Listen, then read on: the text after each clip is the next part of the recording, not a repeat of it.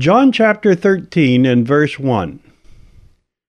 Now before the feast of Passover, when Jesus knew that his hour was come, that he should depart out of this world unto the Father, having loved his own which were in the world, he loved them unto the end, or unto the uttermost. Chapter 12 marks the end of Jesus' public ministry. These things spake Jesus, and departed, and did hide himself from them. But though he had done so many miracles before them, yet they believed not on him. From that point on, Jesus turns his attention to his disciples. Yes, time was short, and there was much to be done. Certainly Jesus knew that his hour was come, but his disciples were blissfully unaware of the true situation. Jesus had told them about his upcoming crucifixion, but they had refused to listen. "Be it far from thee, Lord. This shall not be unto thee." No, they were still anticipating the kingdom, and even in the upper room they were busily jockeying for the best place. Luke chapter 22, verse 24. And there was also a strife among them, which of them should be accounted the greatest. And he said unto them, The kings of the Gentiles exercise lordship over them, and they which exercise authority upon them are called benefactors. But ye shall not be so. But he that is greatest among you, let him be as the younger, and he that is chief as he that doth serve. For whither is greater, he that sitteth at meat, or he that serveth? Is not he that sitteth at meat? But I am among you as he that serveth. And this wasn't the first time the subject had come up. Back in Luke chapter 9 and verse 46 we read, Then there arose a reasoning among them which of them should be greatest. And Jesus, perceiving the thoughts of their heart, took a child and set him by him, and said unto them, Whosoever shall receive this child in my name receiveth me, and whosoever shall receive me receiveth him that sent me. For he that is least among you all, the same shall be great. Apparently they hadn't taken Jesus' words to heart. The old argument had resurfaced once again, robbing them of their last precious moments of fellowship. Certainly Jesus hadn't discouraged the idea of leadership. In fact, he had already promised them the very positions they were now arguing about. Luke chapter 22 and verse 28. Ye are they which have continued with me in my temptations.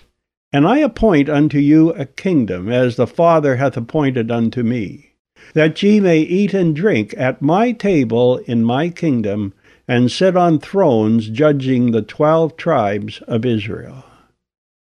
No doubt the controversy had been driven by pride, but it was also based on a misconception. They were arguing about a kingdom that had been set aside. Yes, Jesus had a lot of work to do, and in a very short time. Oh, they would be leaders, all right, but in the Church of Jesus Christ. And they would still require the respect and authority needed to get the job done, but they would be working under an entirely different principle. He that is greatest among you, let him be as the younger, and he that is chief as he that doth serve. At the moment, they were ill-prepared for such a role. Not only had they been arguing about promotion, but in the absence of a servant, they had been content to eat the Passover with dirty feet. Finally, Emmanuel, God in the flesh, stooped to do the job nobody else wanted. John chapter 13 and verse 2. And supper being ended, the devil having put into the heart of Judas Iscariot, Simon's son, to betray him, Jesus, knowing that the Father had given all things into his hands, and that he was come from God and went to God, he riseth from supper, and laid aside his garments, and took a towel, and girded himself. After that he poured water into a basin, and began to wash the disciples' feet, and to wipe them with the towel wherewith he was girded. Not only was he taking care of their feet, but he was taking care of their hearts. Once again, Jesus was using a very familiar situation to teach an important lesson. You see, things were much different in their day. First of all, there were no bathtubs in their homes. So in order to get really clean, you must use the services of a public bath. Then there was the problem of getting home. Cement sidewalks were non-existent, and there was no asphalt on their streets. And besides that, everyone wore sandals. No, there was no escaping the problem of dirty feet, and so it became the duty of a household servant or slave to wash the feet of the family and guests. Apparently there hadn't been a servant in the upper room, and obviously there hadn't been a servant's heart in any of the disciples. That's when Jesus turned a legitimate need into a useful illustration, and then followed it with an important lesson. John chapter 13 and verse 12. So after he had washed their feet, and had taken his garments, and sat down again, he said unto them, Know ye what I have done to you? Ye call me Master and Lord, and ye say, Well, for so I am. If I then, your Lord and Master, have washed your feet, ye also ought to wash one another's feet. For I have given you an example, that ye should do as I have done to you. Verily, verily, I say unto you, the servant is not greater than his Lord, neither he that is sent greater than he that sent him. If ye know these things, happy are ye if ye do them. Jesus hadn't relinquished his position as teacher and Lord by doing the servant's job. Actually, that was his point. If I then, your Lord and Master, have washed your feet, ye also ought to wash one another's feet. For I have given you an example that ye should do as I have done to you. It is a lesson they would sorely need in the days ahead, and it is a lesson that is still sorely needed in the Church of Jesus Christ. So that was Jesus' lesson, pure and simple, and I don't wish to detract from his teaching. However, I have purposely skipped over Jesus' conversation with Peter because there seems to be something more here than would first appear. But let's look at the obvious before we get into the deeper meaning. Everyone was embarrassed by the Lord's actions, even though that hadn't been his purpose. Yes, their master was doing the job they had conveniently overlooked. As Jesus worked his way down the line of dirty feet, Peter's face was getting redder and redder, and his ears were beginning to burn. Verse 6, Lord, dost thou wash my feet? Jesus answered and said unto him, What I do thou knowest not now, but thou shalt know hereafter. Peter saith unto him, Thou shalt never wash my feet. Peter had always been a little hard to handle, but this time he had really overstepped the mark. Certainly his motives were right. He had too much respect for his Lord to allow him to do such a menial task. And being a take-charge kind of guy, he ended up by telling the Lord what he could and could not do. Jesus' response was immediate. If I wash thee not, thou hast no part with me. Peter was shocked. He couldn't bear the thought of severing his relationship with Jesus. Lord, not my feet only, but also my hands and my head. Now he was telling the Lord how it should be done. Peter, stick your foot out and stop putting it in your mouth.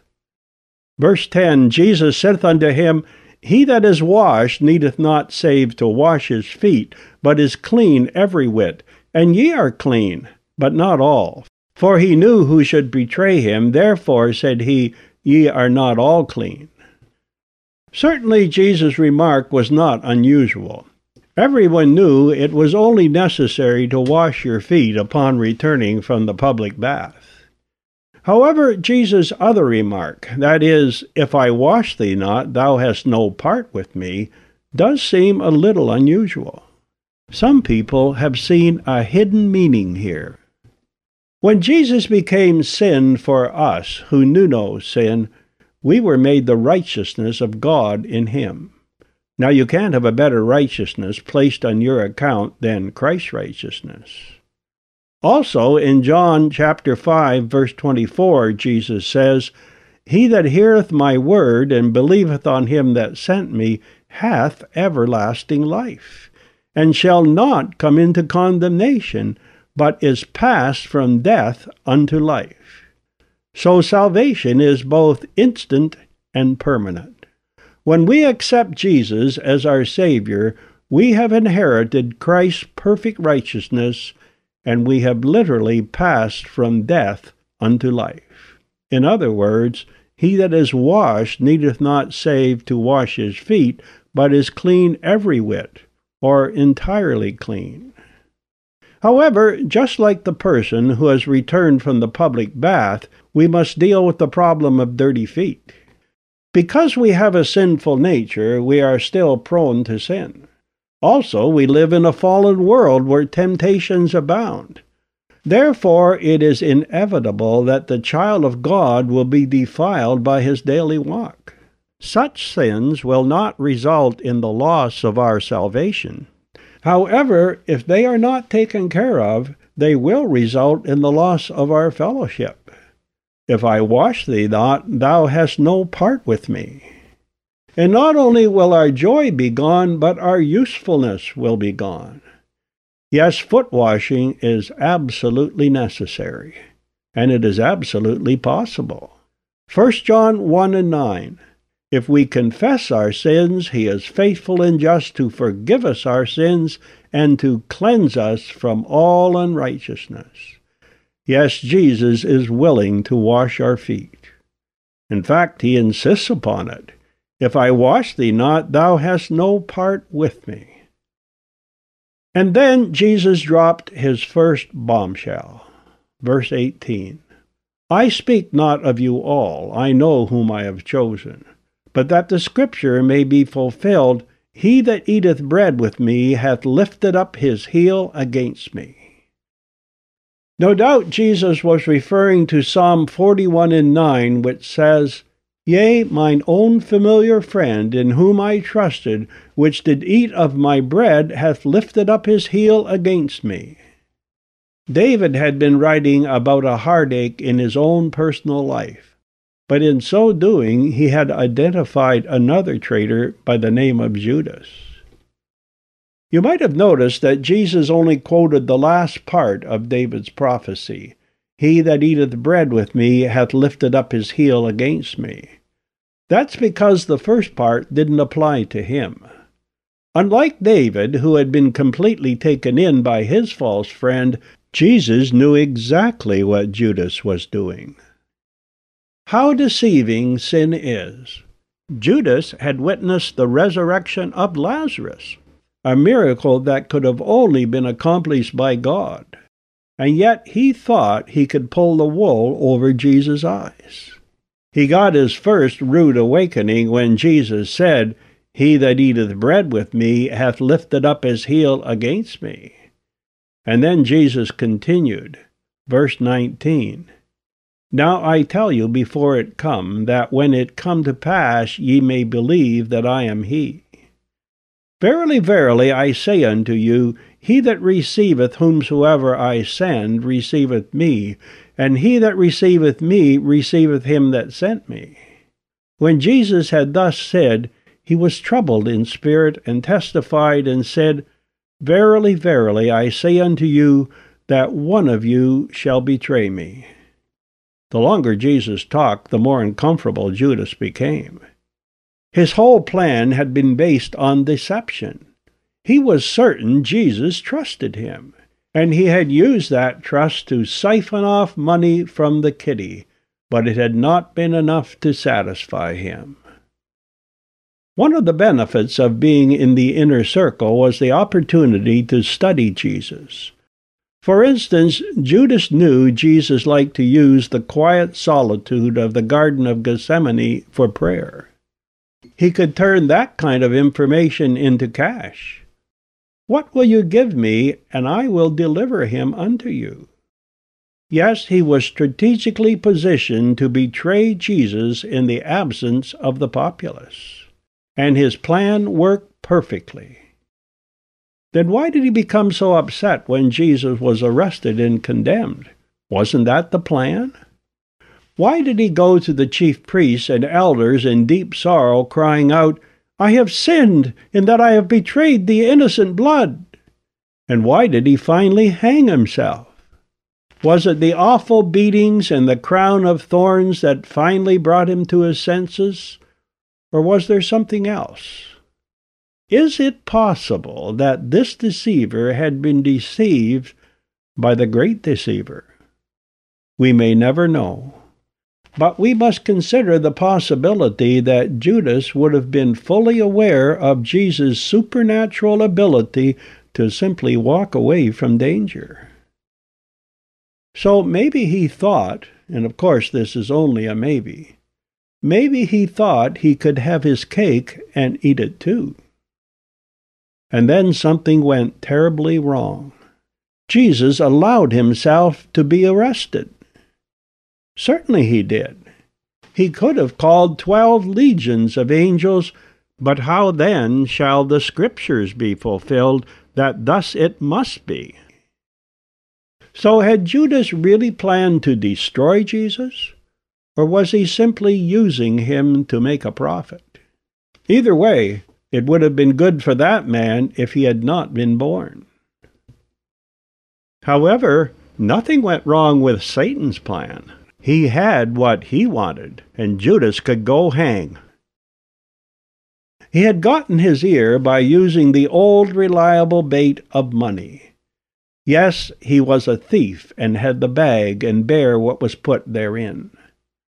Then he had his heart.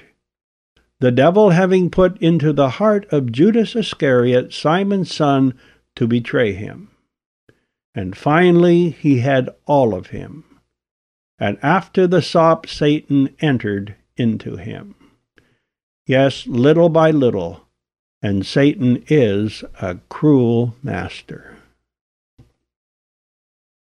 Verse 21. When Jesus had thus said, he was troubled in spirit, and testified and said, Verily, verily, I say unto you, that one of you shall betray me. Then the disciples looked one on another, doubting of whom he spake. Suddenly the room was filled with tension. Everyone was looking out of the corner of his eye. Was it Matthew? He had been one of those crooked tax collectors before he met Jesus. Or maybe it was James or John. They had always been hungry for power. Even their mother had tried to wangle the best places in the kingdom for them. And then there was Peter. No one questioned Peter's honesty, but he always had that nasty habit of trying to run everything. Judas? No, not Judas. Jesus trusted him. Peter had always been a very resourceful fellow, and in the few moments of suspense he noticed something. Verse 23, Now there was leaning on Jesus' bosom one of his disciples whom Jesus loved. That would be John. Simon Peter therefore beckoned to him that he should ask who it should be of whom he spake. He then lying on Jesus' breast said unto him, Lord, who is it? Although Scripture doesn't indicate it, I suspect at least some of this conversation was whispered. John was leaning on Jesus' chest, so it would be easy for him to whisper in Jesus' ear, Lord, who is it? In like manner, Jesus probably spoke quite softly when he said in verse 26, He it is to whom I shall give a sop when I have dipped it. John rolled his eyes in the traitor's direction, and then Peter knew. Verse 27, And after the sop Satan entered into him. Then said Jesus unto him, That thou doest, do quickly. Now no man at the table knew for what intent he spake this unto him. For some of them thought, because Judas had the bag, that Jesus had said unto him, Buy those things that we have need of against the feast, or that he should give something to the poor. Even Peter and John, who are in the know, didn't understand Jesus' request, and some of them assumed Jesus was sending Judas on an errand. So why the secrecy? If Jesus didn't want the disciples to know who the traitor was, why did he bring the subject up in the first place? Well, we don't have to guess about that. Jesus had already answered that question in verse 19.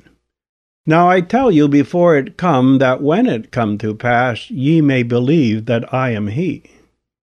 You will notice that the little word he at the end of the sentence is in italics. That means the translators added it for clarity, but in actual fact Jesus said that when it come to pass ye may know that I am. And I am is one of the names of deity. When Jesus raised Lazarus from the dead, he demonstrated a power that could only belong to God. This new revelation, that he was fully aware of Judas's treachery, would serve to reinforce his deity in the minds of his disciples. This assurance would be sorely needed in the near future when they saw their Lord hanging in apparent helplessness on the cross. Now I tell you before it come, that when it come to pass ye may believe that I am he. This, of course, leads to a second question. If Jesus knew exactly what was happening, why didn't he identify the traitor? I believe the answer is quite obvious. Jesus was the Lamb slain from the foundation of the world, so Judas's plan must be allowed to succeed. Certainly the disciples needed to know he knew who the traitor was, but if they knew, they would try to stop him. Of course, Peter could have stopped him all by himself. However, after that foot-washing incident, I think he was content to let Jesus call the shots. Yes, Judas was fully committed to his plan, and he must be allowed to carry it out. And Satan was fully committed to his plan to destroy Jesus. And most importantly, God had a plan to save our mortal souls from his righteous judgment. Jesus was fully committed to that plan. Yes, Judas must escape, and Jesus must be betrayed into the hands of sinful men. Verse 30, He then, having received the sop, went immediately out, and it was night. Whenever you desert the Son of God, whenever you forsake the light of the world, it will always be night. Judas had made his choice, and he was determined to carry it through. 1 Timothy 6:10, For the love of money is the root of all evil, which while some coveted after, they have erred from the faith and pierced themselves through with many sorrows. And yet verse 21 tells us Jesus was troubled in his spirit.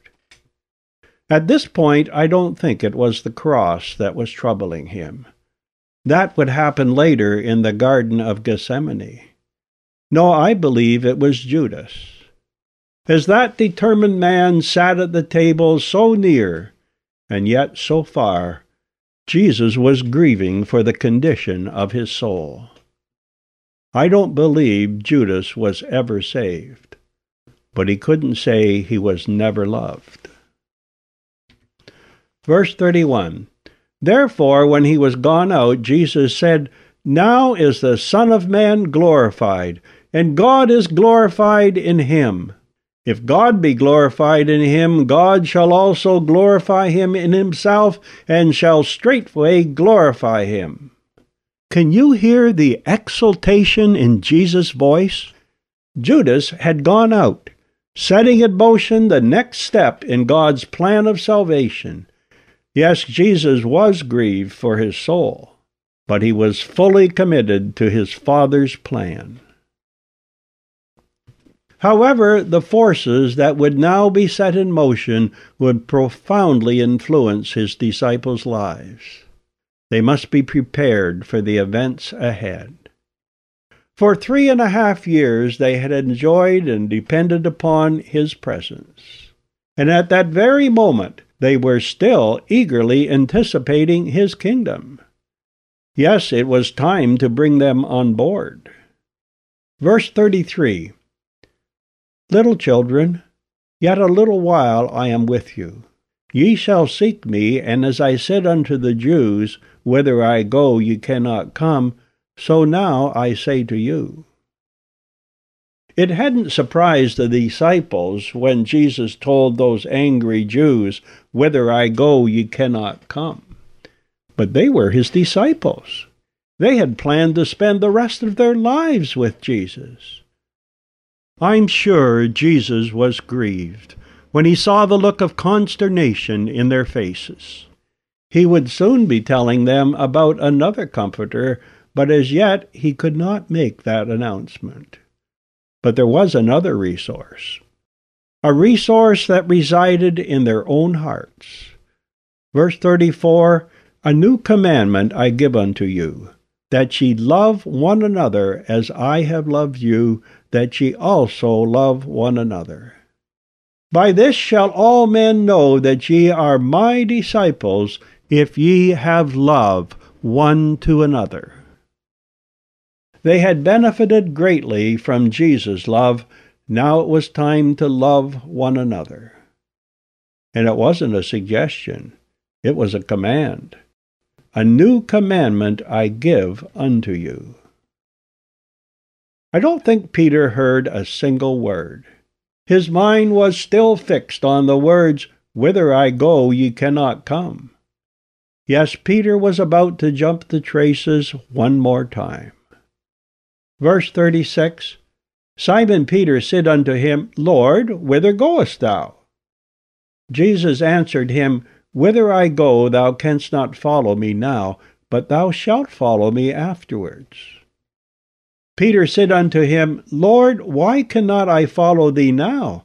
I will lay down my life for thy sake. Jesus answered him, Wilt thou lay down thy life for my sake? Verily, verily, I say unto thee, the cock shall not crow till thou hast denied me thrice. Peter was a now kind of guy, and the words, Thou shalt follow me afterwards, didn't sit well with him. Certainly Jesus warned him of the dangers of trusting in his own strength, but his mind was made up. Again, his motives were right, but he was on the wrong track. In the end, he would be brought to grief by the words of a mere damsel. As we enter next week's lesson, we will find that Jesus has a lot more work to do. Let's close in prayer. Heavenly Father, we thank you for this insight into that special evening. We thank thee, Heavenly Father, as we've been allowed to look at Jesus' tender care of his disciples. Help us to remember that even though at times we are as confused as they were, Jesus loves us, and he wants the best for us. For we ask this now in Jesus' name. Amen.